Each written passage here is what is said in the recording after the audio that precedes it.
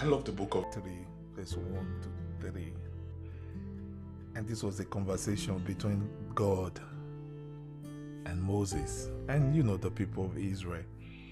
And that scripture said, the Lord said to Moses, get going, you and the people you brought up from the land of Egypt. Go up to the land I swore to give to Abraham, Isaac, and Jacob. I told them, I will give this land to your descendants, and I will send an angel before you to drive out the Canaanites, Amorites, Hittites, Perizzites, Hivites, and Jebusites. Go up to this land that flows with milk and honey. But I will not travel among you, for you are a stubborn and rebellious people. If I did, I will surely destroy you along the way. Welcome to Gospel in 5 Minutes, brought to you by Inspired Mind. My name is Ayo Ajiboye. The very interesting thing to extract from this scripture is the importance of God's presence over His present. Now, God's present are His promises. Almost like you give a gift to your little child, and compared to you being around that child, you being around that child represents far more gifts than a single gift that you give to that child.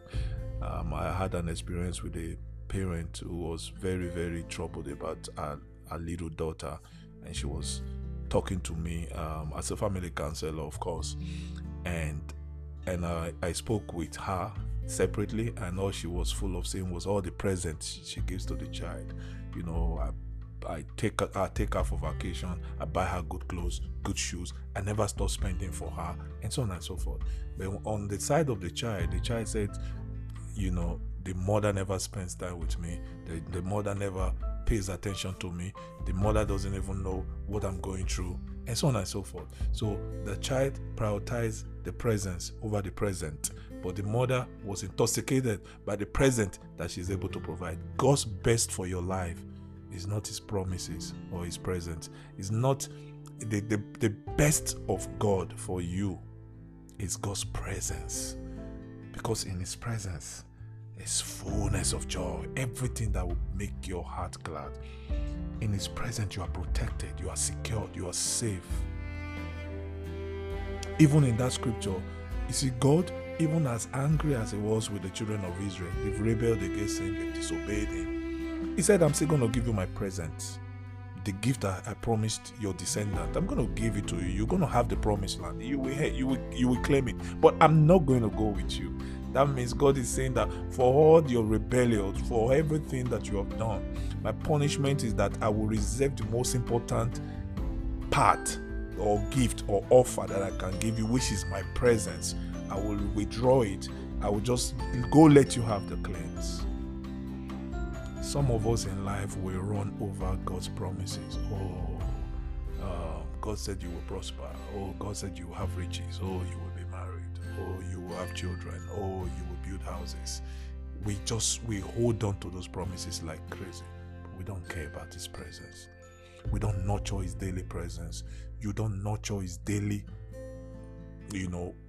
leadership and guidance, which is greater than wealth, And one of the things I love about that scripture, I told you that it was a conversation between God and Moses. You need to see the fantastic response of Moses. Moses said, if you like, give us everything. Let us claim all the land. Let us claim. If you go to Exodus 33, 14 to 18, you will see exactly how Moses responded. Moses said, your presence, if He's not going to go with us, we ain't going nowhere. When are you going to get to that point in your life where you will prize God's presence over His present? I'm walking towards that in my life. That's where I want to be. Every day of my life, I want to behold His presence. I want to rejoice in His presence. I want to be a carrier of His presence. It's so much more better than the gift He gives to you.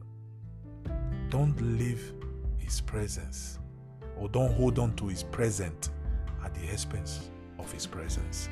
His presence is life. That is what you need, my friend. Until I get back to you, I remain Ayo Ajiboye, and this is Gospel in 5 Minutes. God bless you.